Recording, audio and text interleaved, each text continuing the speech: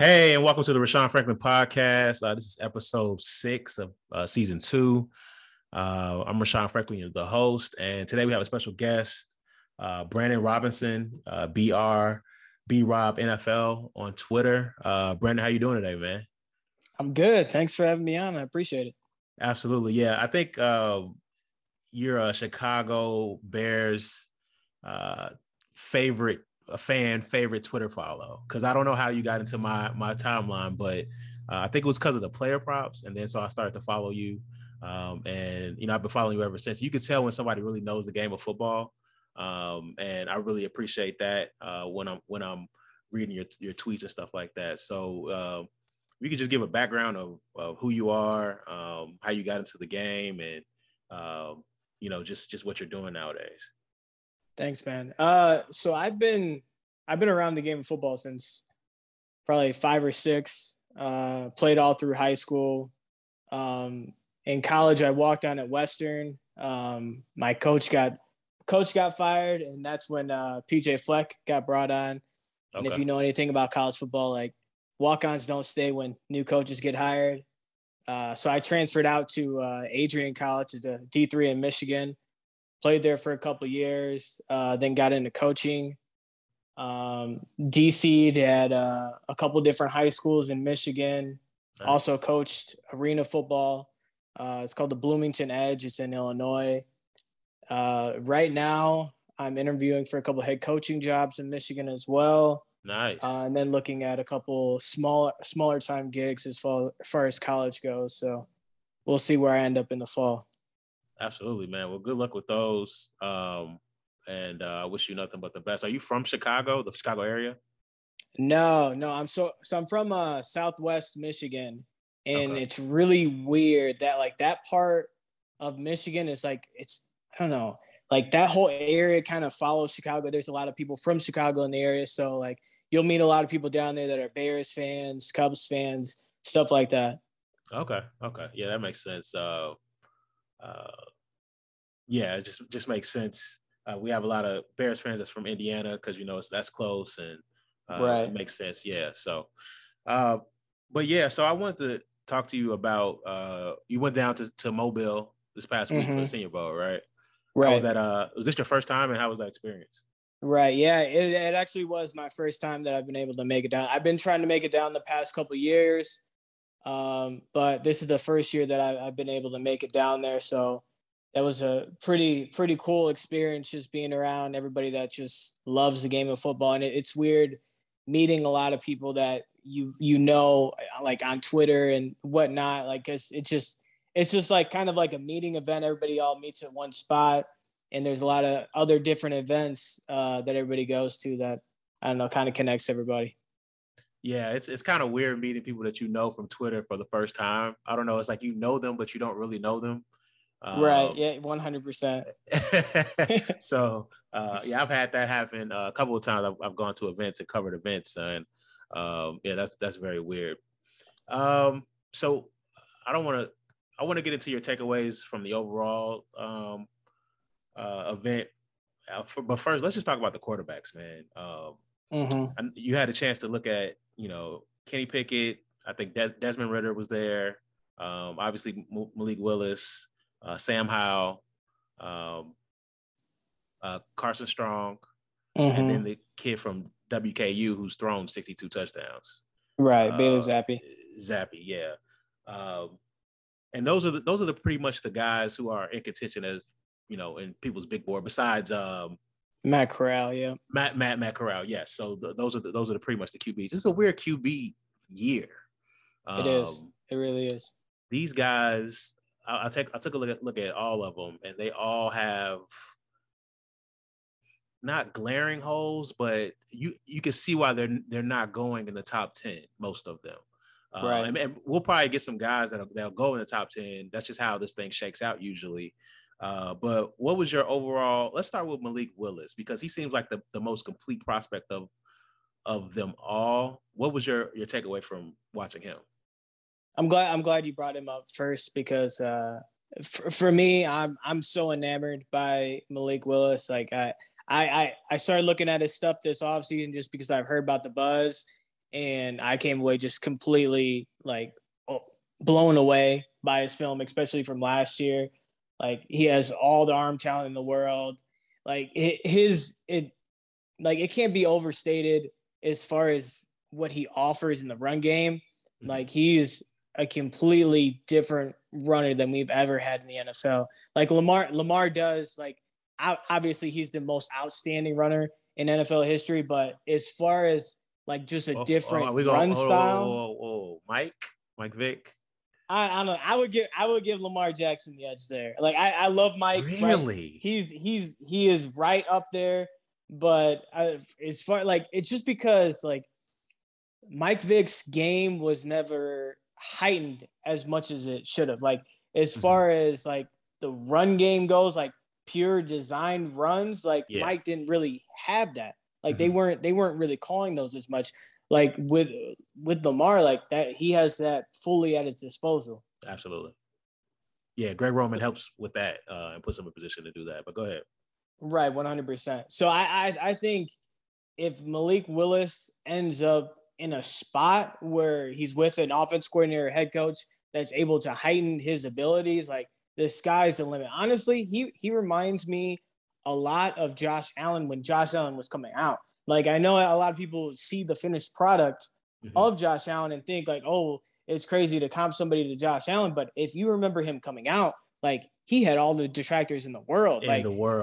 Yeah, people were giving him like 5th round grade, 4th round grade, like really late grades because he struggled with inaccuracy. He struggled with processing. He was kind of all over the world.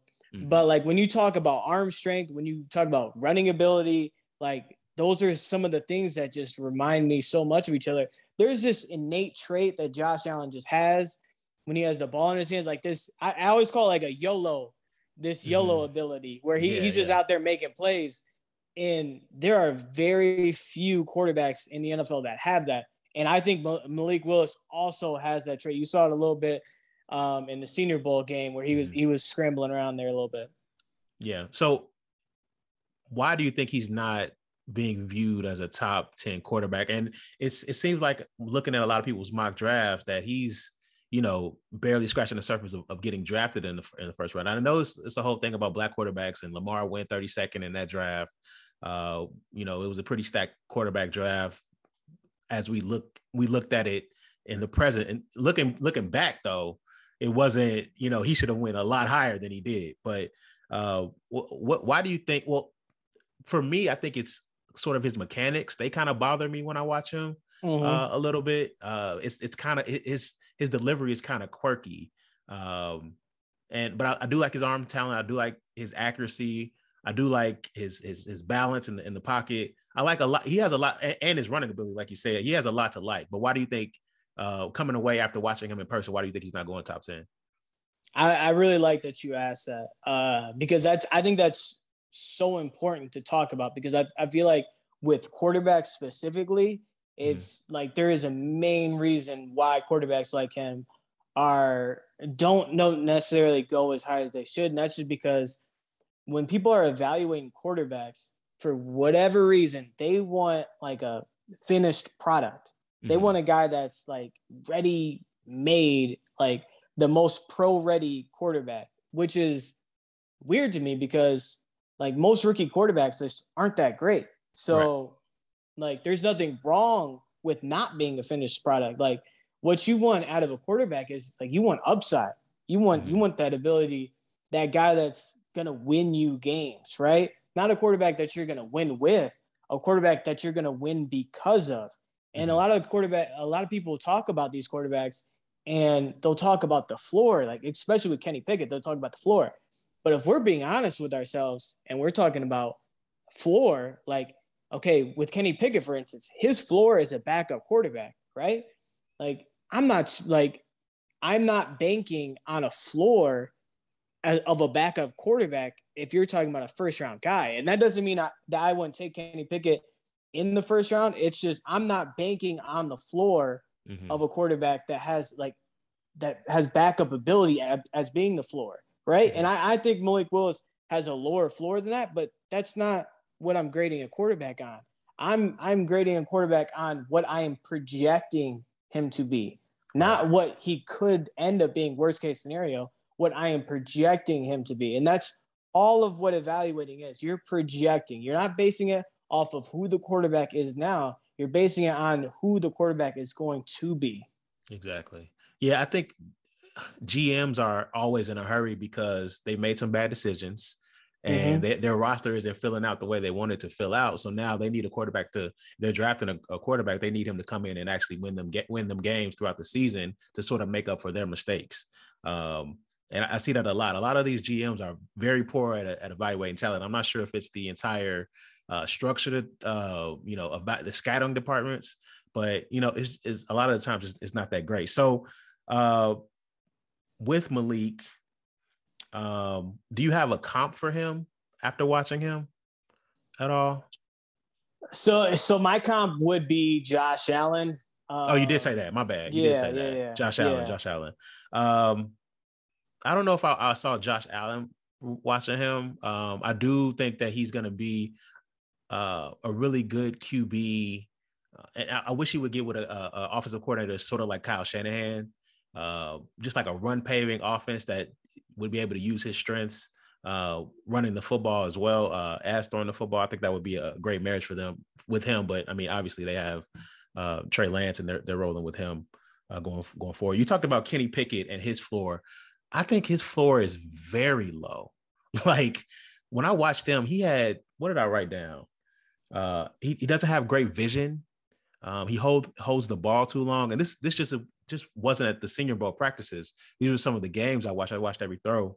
What I don't want to color your sort of evaluation, but what did you think of him as you watched him in person?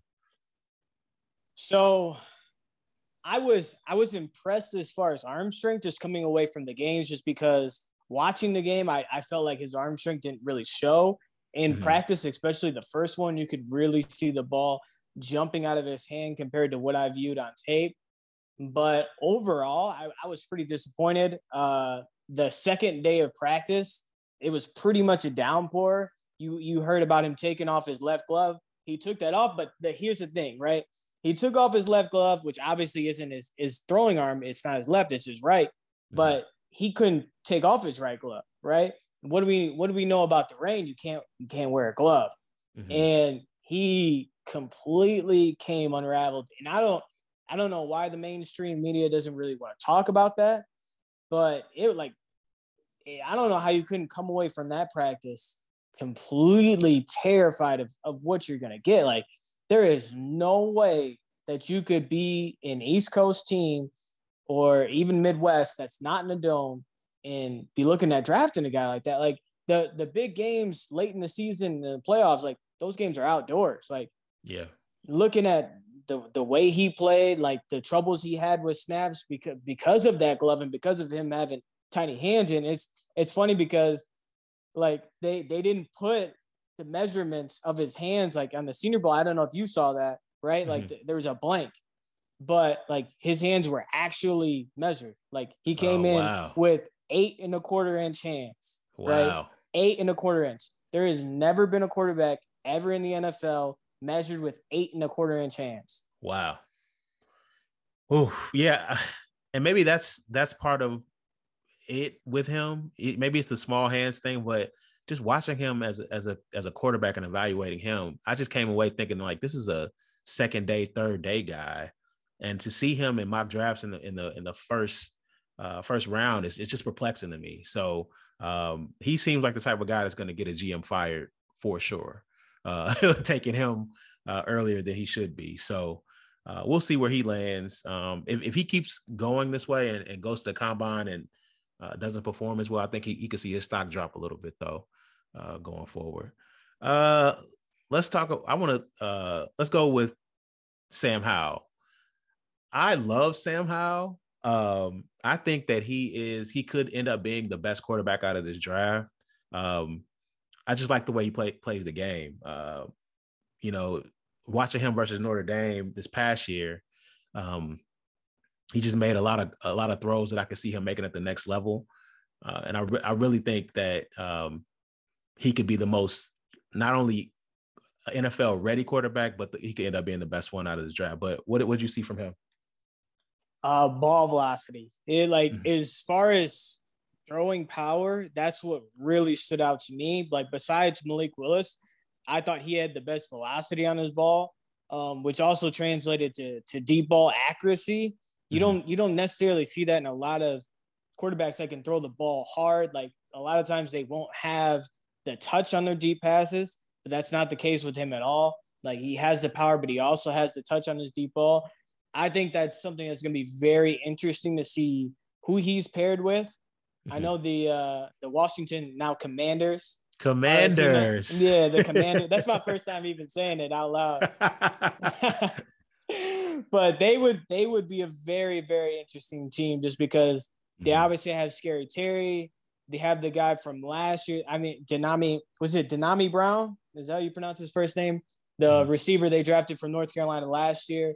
I think that would be a very, very interesting spot for him. Maybe not at pick 11, but maybe in the second round. It's very interesting to see where these quarterbacks go because it's always like the quarterbacks are getting pushed up, but like how many of these teams are really willing to take these guys in the mid rounds? Like necessarily in the Mac Jones range, because besides him, like you don't necessarily see a lot of those guys go in that range. It's either top of the first round or second round and later. Like there's not many quarterbacks that are drafted in like that Lamar Jackson range. He's a guy I'm very interested to see where he goes. Yeah, absolutely. Love him, Sam Howell. I think he would have went pretty high last year if he would have came out. He definitely had a better junior year than he had a senior year. But I've always liked him. I've always liked how he carried himself, his swagger. And that's a lot of playing the QB position, man. It's like you got to have that swag, making people believe what you're saying in the huddle, and then people will run harder for you, catch balls when they can't. You know, they just play harder for you when you have that type of swagger. And then so Desmond Ridder, I like a lot. I think he'll be okay. He seems like he has a maybe mid-tier ceiling, top 15 ceiling at the next level. What worries me with him is sort of his anticipation throws. He doesn't anticipate very well. And then the batted balls. Like when I watched him against Alabama and Notre Dame, one was a loss, one was a win on the road. He had maybe like 7-8 batted balls in the snaps that I watched. And he's like 6'4". Like I don't know what that is. But he definitely has to clean that up going forward. But what'd you think of him at the Senior Bowl? It's funny you mentioned the batted balls because I mean I feel like that's something that you see at a quarterbacks that are tall but that lack that anticipation because he's a guy that processes well but doesn't necessarily anticipate routes coming open. So he'll be able to read the defense and he'll watch the receiver come open. But that's the thing about being 6'4" and watching as the routes come open. Like those D linemen are also seeing you watch the receivers come open. So then they can get their hands up and bat down the ball. So I think that'll be an issue with him. I think he's a very, very interesting guy because as I said, he processes well. He's very athletic. He's tall. Like he seems like a guy that has his head on right. But he's another guy that it's just, are you gonna sell everything on him, right? Because like you're talking about the first round, and it's for whatever reason, like the hit rate for first round guys is 50%, right? Not that high, but you draft a quarterback in the first round, and it's like you're building your whole team around just that guy. Absolutely. So I think he has to end up in the right spot with a team that's willing to have patience, because you see so often some of these teams, like they'll just throw their guy out into the fire. And if it doesn't work out, they just like completely lose faith and don't really give these guys a full opportunity. And sometimes you see some of these guys that just end up never having a full opportunity. And so I think that's one of the things that's very, very important with him. Like that's something that's not talked about enough. For whatever reason, it's like you got to get him out there as soon as possible. But like you have to build that confidence with him and within yourself as a coach to play him at the NFL level in order to like be able to build on it long term. You can't just throw him out there to the fire. Yeah, I definitely agree. And I think with Desmond Ridder, he wasn't highly recruited. I think he was like a 1-star. He's from Louisville. And it could just be a matter of him needing more time to learn the quarterback position. I mean, that could just be it. Like you said, he has a great head on his shoulders. You can tell by just his interviews, his presence, that he wants to be great, and he has the capability to be great. And great in the sense of, I don't know where his ceiling is. I thought it would be like top 15 quarterback, but I think he could be a legitimate starter in the NFL. That's the type of vibe I get from him. So yeah, I'm interested to see where he goes. I would love to see him, behind a kind of an older quarterback. Maybe, I don't know, maybe behind Tannehill or something like that. Get some time to, really just learn the QB position at the NFL level. And I think he, might have a good career. We'll talk about, is it Zappy? Zappy? I believe that's how it's pronounced. Yeah. Zappy. And then Carson Strong real quick. What are your takeaways from those two? I'll start with Carson Strong just because he's one of the guys that is projected a little bit higher. I know he has a lot of knee concerns, which is very interesting to me just because, like, with quarterbacks, you're not really thinking necessarily about an injury history just because these guys, based on the rules, just don't really get hurt that much. But he has a lot of knee concerns. It'll be interesting to see what the takeaway is after the combine, after they get MRIs on his knee, and see how is his cartilage. Like, does he have a degenerative knee? Like, is he going to be a guy that's going to be able to play long term? But with him, like, he has very good arm strength. I know a lot of people say he has the strongest arm in the draft, which is interesting to me because I just don't see him having a stronger arm than Malik Willis. But regardless, he has a very, very strong arm in his own right. Besides Malik Willis, his arm really stood out through the rain in day 2, which I feel like is very, very important. Like, it was you can't necessarily see it on TV. And I've always thought that was something that's so interesting in football. You can't really tell how hard it's raining and how hard the wind is blowing, but it was raining hard day 2. And it also, like, the wind was blowing sideways. So it was very, very hard for these quarterbacks. And he showed all the confidence in the world in his arm to push the ball downfield, regardless of how hard it was raining. That's interesting. And Zappy real quick. How'd you? He really stood out, but in a bad way. He just didn't look like an NFL guy. He's kind of smaller, really, really lacked arm strength, which is tough because it was a weird year for the Senior Bowl because besides Kenny Pickett, all of the guys have pretty strong arms. So I thought his arm strength really lacked. His processing really lacked. He struggled in a lot of areas. I'll be surprised if he goes anywhere before, like, round 5. Like, he's going to be a very, very late round pick if he doesn't go undrafted. Yeah, that could probably be the case for him. And then any other guys that you really, really liked? I know there was a lot of buzz around Travis Jones, who I'm not sure what position he plays. He seems like kind of a tweener to me. Maybe a 3-tech. But he looked like he played nose, 5-tech. He's a little tall for 3-tech. I think he's like 6'5", whatever. But he blew the practices up. What do you see from him, and then any other guys that you thought played really, really well? So he wasn't a guy that stood out consistently, but when he did stand out, he seemed like a very, very explosive athlete. And I think being a taller guy isn't necessarily a bad thing in this year's and moving into this next era of defensive football, because one thing that I would like to mention is, like, Vic Fangio, like, his tree is really taking over the NFL.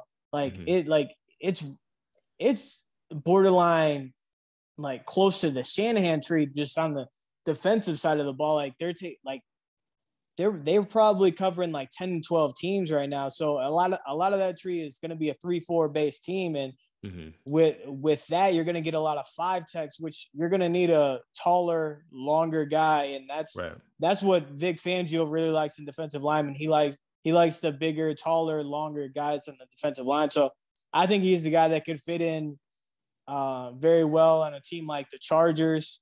Like they need all the defensive line help in the world. So I think that would be an interesting spot for him.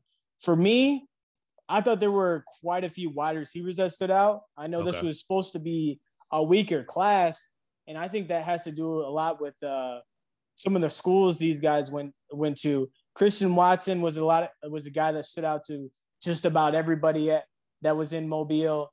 6'4", 215, long. He's one of those guys that just seems to like get it. Like I'm not one of those guys that just watches a guy's practice habits, but when a guy just carries himself the right way, it's something that really, really sticks out. And when you got an event like the Senior Bowl, like all of these guys come ready to play, come ready to work. So if you're a guy that sticks out among that's very, very impressive. He's one of those guys where it just seems like no matter what, he's not going to fail. Like no matter what, he's going to be a guy in the NFL. Like his route running was good. His speed was good. I think he's going to be a guy that's going to work down the field, intermediate, even short a little bit. He's a guy that's going to block. He was blocking his butt off the entire week. Another guy that stood out was Jalen Tolbert. He was from South Alabama. He's one of those guys where it's just he like all the athletic ability in the world. I'm really interested to see how he tests at the combine. He's a very, very good deep receiver. He has really good balance, really good body control. He's a guy that I would love to be teamed up with Justin Fields in Chicago just because he didn't really have a deep ball receiver. And I think he's one of those guys. Calvin Austin really stood out. He's a wide receiver from Memphis. He's a guy a lot of people were lower on just because he's 5'7". But when you talk about route running, man, this guy was the absolute best route runner in Mobile, and it was not close at all. Not close at all. A completely different tier of route runner than anybody else in Mobile. Like putting every single DB in Mobile on skates every single play. Like he was really not guarded at all. So it'll be really interesting to see where he goes in the draft, just because like a lot of teams aren't going to be willing to draft a 5'7" receiver. But like at the end of the day, if you're looking for a receiver to get open at all levels of the field, whether that's deep, intermediate, or short, he's going to be that guy. Yeah. When you're 5'7", first of all, it's tough for DBs to check you just because they don't see guys that size a lot. But you got to be a great route runner when you're not size 2. And if that's what if you thought he was the best route runner, he's definitely going to get drafted despite his size because you can always use a guy like that in the slot somewhere. So I'm glad you brought up the Bears and Justin Fields. Let's just transition to them.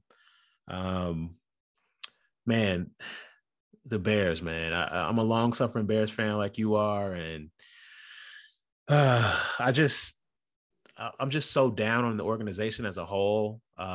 Just after these last couple of regimes, that I just don't have any hope. I do like Ryan Poles. I do like Matt Eberflus. I like the press conference and what they said. They seem like they both know the game really well. But again, that has to translate into wins on the football field. So what did you think about the offseason so far with those two hires? And essentially, Ryan Poles is the president of this organization. He's coming from Kansas City as what was he, director of player personnel? Yep. He held many different hats while he was there. But yeah, he ended as a director of player personnel. Yeah, and so now he's the president, and it seems like Ian Cunningham is basically the de facto GM, even though his title is the assistant GM, because of our hierarchy and how the Bears want to be structured. So just talk about what you think about Ryan Poles coming from Kansas City, what you think he brings, and then Eberflus.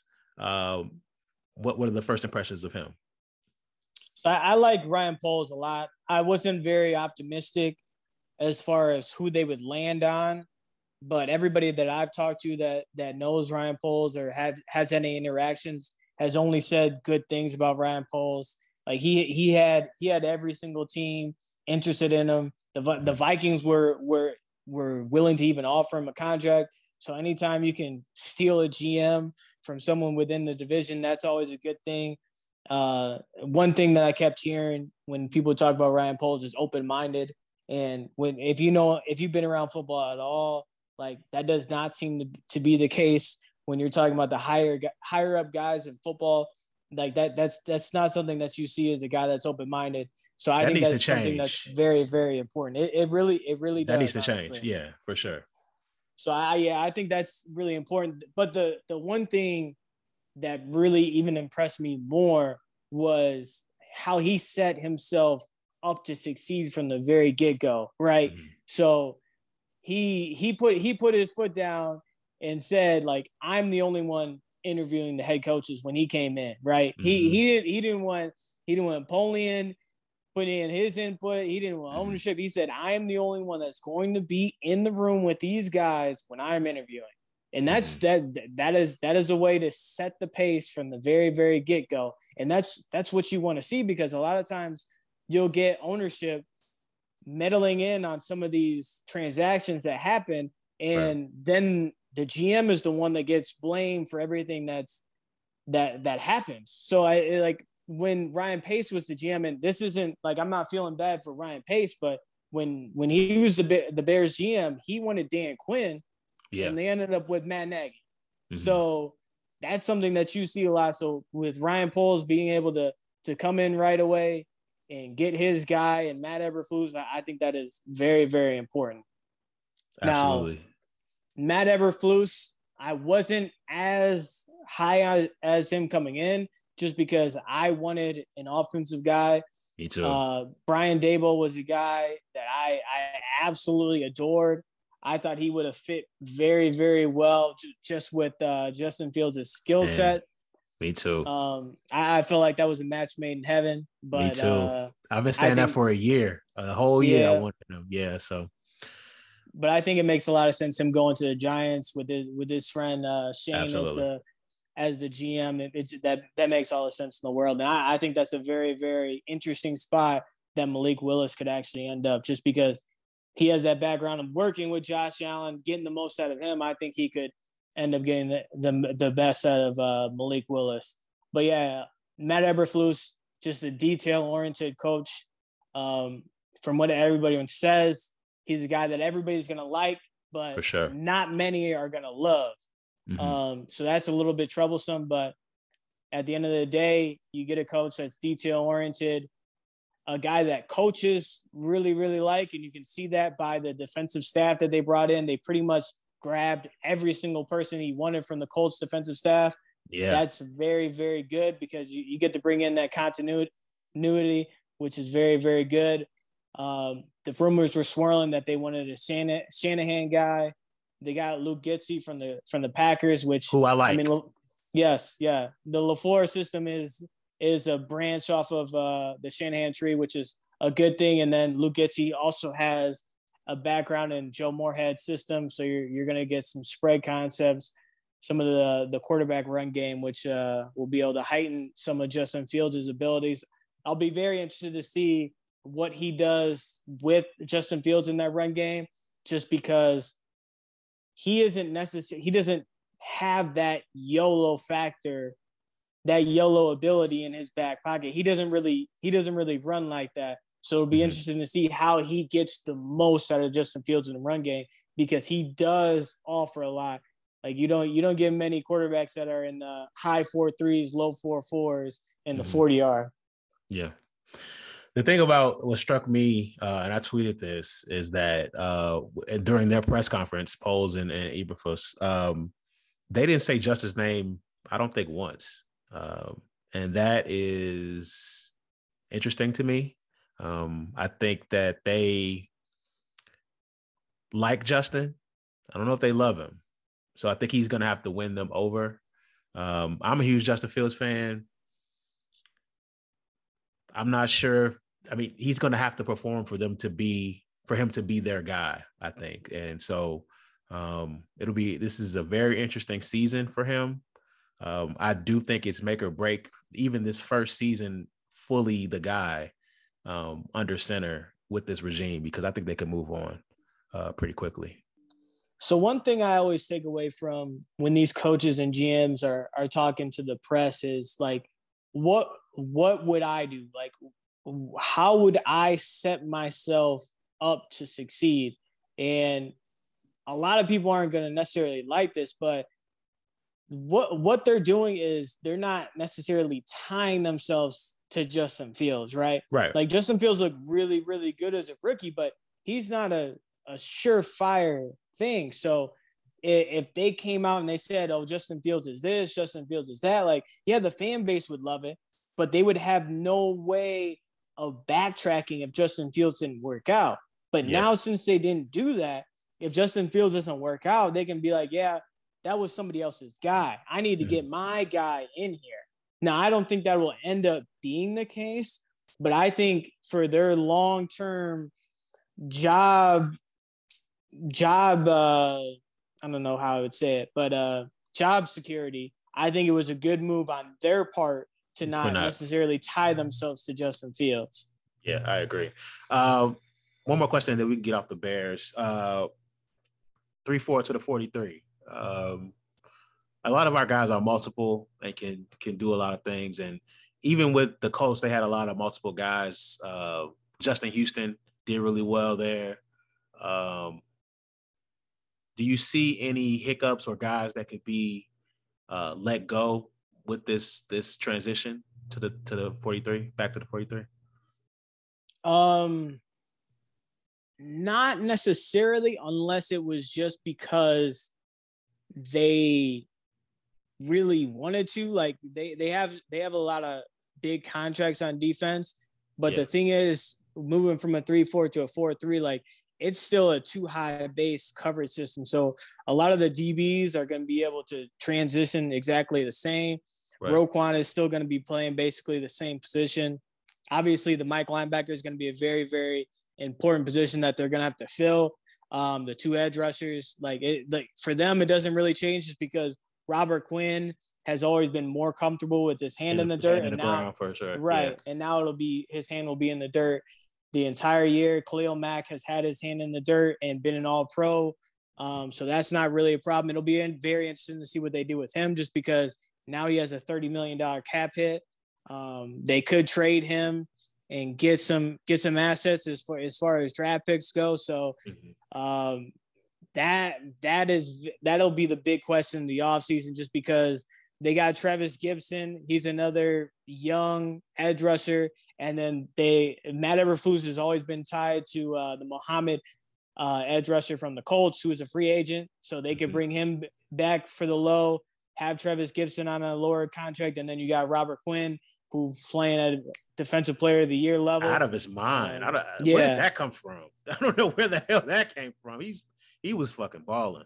I don't know. That's the issue with like these coaches and the coaches speak. Like he was injured in training camp last year, and like no one wanted to make a big deal about it because they were like, oh, well, it's just training camp. But it's like the dude missed 2 weeks at a training camp because of back issues. And he's had back issues in the past. So I don't know if he ended up getting like a back procedure during the offseason, but he looked very, very healthy, explosive. I know he was getting put in the trade talks, but I like at this point, like when a guy's playing at that level and making it healthy through season, like there's no way I could trade him unless like someone is offering me everything in the world to get him. You got to see if he can do it again another year. Right. You have to run that back, and then like sure. it's going to come to a point where someone is going to offer something for him. So you can't go out seeking a trade for him. You got to wait till someone gets desperate. Someone wants to make a trade, like the Rams are offering first round picks every single year. Like you might as well just wait until they're going to call, because you know they're going to call at some point if they don't bring back Von Miller. Absolutely. And I know the Chiefs actually have it out with Frank Clark. I think he has a $26 million cap hit. I know the dead cap is really, really, really low. So he's the guy that's going to be cut. So they're gonna need an edge rusher. I think Khalil Mack's base salary, which would be traded to the next team, would only be $12 million. So that's something that would work out perfectly for them, especially when you're talking about at the trade deadline when they'd only be absorbing like $6 million. Yeah, I've always felt, even after last season and Khalil not playing those last however many weeks, that this could be his last season in Chicago. Last year could be his last season, and then with GMs and them taking over a roster, they always make that move that sort of put their stamp on. This is my team now. It's time to move forward. I'm in control now, and that could be it. It could be a trade of Khalil Mack, or just trying to get something for him. But I do feel comfortable with the edge rushers they have in the stable, and even being able to sign a couple guys. So the tough thing with Khalil Mack is I actually think that he is one of those guys that's going to translate long term. Like, he's going to be able to produce as long as he wants to play, just because he's a guy that wins with torque. He wins with power. And those are some of the things that are last to go with edge rushers. So I think he's going to be one of those guys that could play till he's 35. So it would be very, very disappointing to see him leave. But at the end of the day, like, you would no longer have a guy that doesn't play quarterback with a $30 million cap hit next year. So I think that's something that they could take advantage of, because at the end of the day, like, you got to win games. This division's going to be wide open soon. It's wide open. Like, Aaron Rodgers might come back this year, but even if he does, like, he's going to be gone in a year or two. So you gotta build a dynamo to take over this division. I feel good about Poles being able to construct a team that'll put us in a position, once Aaron's gone, to take over the division. I actually feel very comfortable with him being able to do that. So I guess I'm a little excited. So and that's one of the issues with keeping Khalil Mack is that like he's gonna produce, but like, if you could get assets this year, gotta do it and be able to bring in some young guys, like, because here's the thing, this team is not ready to win in 2022. It does not matter how well Justin Fields plays. Like, they don't have enough assets to build a Super Bowl winning team. So, like, why would you try to win the Super Bowl if you don't have the assets to do so? So it would be smarter to bring in more assets to build for the future. Yeah, Ryan. There's so many Ryans. Ryan Pace, Ryan Poles. Ryan Pace. Right, he left the roster in shambles. Like, this is the worst wide receiver core I've been a Bears fan for 30 years. This is the worst collection of talent I think we've ever had, and that's saying something. We've had some bad wide receiver cores. There's only one wide receiver on the roster right now. It's Darnell Mooney. yeah. So I mean, just one guy, but man, that roster was a terrible year to be a Bears fan. And he just the moves he made, and just the thing, he should have lost his job years ago. But I think that was I think he was kind of hamstrung in a couple. I'm not throwing him any bail at all. I think he was hamstrung in a lot of ways from the get-go. That kind of colored his whole tenure with the Bears. But it was time to move on, and hopefully these guys can figure it out. I'm gonna get you out of here on. We talked a little bit about the Rams and Von Miller and Aaron Donald, and them they're going against this Cincinnati offensive line that has already almost got Joe Burrow killed, but this could be the day he actually they're going to get after this guy. I think Aaron Donald is one of the better players in the NFL. I think he actually is the best player in the NFL. And they're at home, and the Super Bowl is is very close. So I think we're going to see one of those vintage Aaron Donald performances. Von Miller is still really good. He still got bend. He still got speed. He's still hitting the edge. I think this is a lopsided matchup. But so what do you think about the Super Bowl? How do you feel about it? And what do you got any player props that you're looking at? So here's the thing. Like it's like Joe Burrow deserves all the love he could possibly get. Like he Absolutely. had an outstanding year, especially coming off an ACL later in the season, coming back, having a fantastic year. But here's the thing, like they were playing in the Super Bowl because of their defense, right? Like their offense did not show up against the Chiefs, didn't show up against the Titans, took 9 sacks. Like this is a bottom 5 offensive line. Like they are going to need every possible ball to bounce their way to get this win. This is a very, very bad matchup for the offense. The Rams live and die on their too high, so they're not going to be able to throw the deep balls to Jamar Chase and T. Higgins. So I mean, it'll be very, very, very tough for them to live through Aaron Donald's havoc. As far as defensively, they've been playing a lot of man coverage this postseason. That'll be tough just because the Rams use a lot of condensed sets, a lot of play action. They lost Larry Ogunjobi, and that didn't really hurt them when they played the Chiefs, just because the Chiefs, for whatever reason, just refused to run the ball, even though they brought in a bunch of offensive linemen during the offseason that are great at run blocking. Exactly. And they just, I'm all for passing the ball, but if the Bengals are daring you to run the ball and you don't run the ball when you're up, you deserve to lose. For sure. And they lost. So that's not something that you're going to run into against the Rams. They're fully willing to run the ball. As far as player props go, I think the Rams will be successful running the ball. But here's the thing. They said that they wanted to get Sony Michel more involved. I think Darrell Henderson is going to come back and play, which means a lot of less carries for Cam Akers. I think the Rams will be leading in this matchup. You saw when they were leading against San Francisco, they didn't want to put the ball in Cam Akers' hands again because he fumbled the ball prior to that. So I'm looking at Cam Akers under 85.5 rush plus receiving. He's not their receiving back on third downs. They bring in Sony Michel. So you're looking at potentially a scenario where you could end up with 1 or 0 catches. So if you're giving me 85.5 total yards, that's something I could see. That sounds like a gimme. Under. Yes, that's a good one. Yes. Thank you.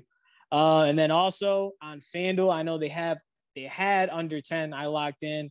It's pretty juicy, but here's the thing: like in the Super Bowl, teams tend to be very, very conservative in the first quarter. For sure. Since 1998, there's either been 10 points scored or under in every single game except for 3. Wow. So I'll take under 10 in the first quarter. Some of the other things that I'm looking at T. Higgins, looking at his props, because the thing is that Jamar Chase gets talked about a lot, but T. Higgins has been getting just as many targets a game-by-game basis, if not more. He has had more targets this postseason than Jamar Chase. So I'm looking at over 5.5 for him. Receptions at plus money. One of the other guys that I'm looking at is Tyler Boyd. How do you say the tight end's name for the Bengals? Uzmazana or CJ Uja. Ooh, I don't want to mess it up. But if he had a sprained MCL, so he would be coming back on really, really short notice. If he doesn't end up coming back, I'm gonna be looking at Tyler Boyd's receptions, just because with the Rams playing CJ Uzama. Uzama, yes. With the Rams playing so much too high, that's going to leave the middle of the field open. So I think Tyler Boyd will be able to have a bigger game. So I'll be looking at him if CJ Uzama doesn't end up playing. Another thing that I'm looking at is Stafford to have no interceptions. Everybody wants to talk about Stafford leading the league in interceptions, which is true. But if you're going to give me plus 130 in a game that they're likely to be leading, I'll take that all day long. For sure.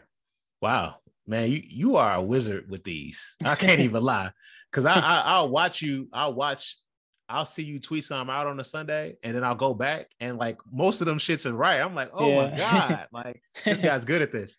And I didn't mean to shit on the Bengals. Like I really like this team as a whole.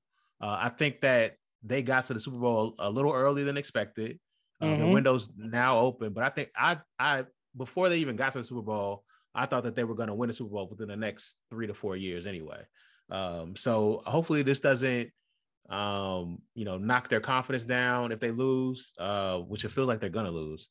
But I really like the bones of this team. I think who's the GM? I just had Duke Tobin. He's done a great job with putting this team together. And they look like they have. I mean, they just got to add some more pieces to the defense. Fix the offensive line. Please don't get this kid hurt again.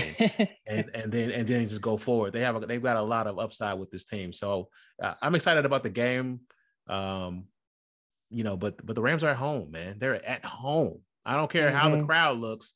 They're able to just sleep in their beds and come to the stadium. That's crazy. Right. that's insane. Yeah. So I just think they have too many advantages to lose this football game, and I think that they'll win. Right. So. I think that's a very good point, because like you're talking about the Super Bowl and like you're like you think about these players and not getting nervous. They're used to be playing in these big games, but I mean, Jamar Chase is a rookie.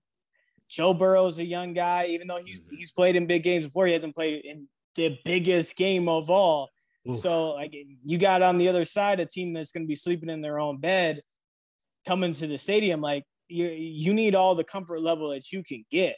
So I think that'll be very, very important for them. Yeah. And it's a lot of guys on the Rams side of the football Rams team who, this is their chance to solidify their resume. I mean, Aaron Donald, man. I mean, we think of him as the best player for the past 3-4 years, 5 years, whatever. Everything he just doesn't have a ring. That's the one thing, and that's the thing that can separate.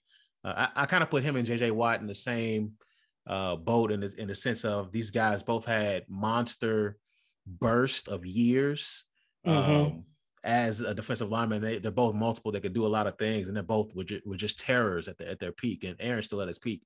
But, the thing to separate Aaron could be a Super Bowl championship. And I think that could come on Sunday. So I'm excited. I'm excited for him. So. Right. Him. You got Jalen Ramsey. Matt Stafford. You got Odell Beckham Jr. Everybody wanted to tear down Odell Beckham. But he has performed since he arrived in LA. And it'd be very, very nice to see him ball out on Sunday. Give me a score prediction. So the game total is 48.5. I think the Rams are going to get all theirs. I think the Bengals are going to struggle mightily on offense. Right now, I would say probably 30-17. Okay. Somewhere in that range. I was going something similar. I'm going to say 34-19. I don't know why that just came to me. So, yeah, man, should be fun. Dr. Dre at halftime with Eminem, Snoop. I'm excited about that. Yeah. So big time. It's cool. All right, Brandon, at BRobNFL on Twitter. I really appreciate you doing this, man. Huge fan of your stuff, like I said, and hopefully we'll get you back on here. Right. Appreciate you having me. Absolutely.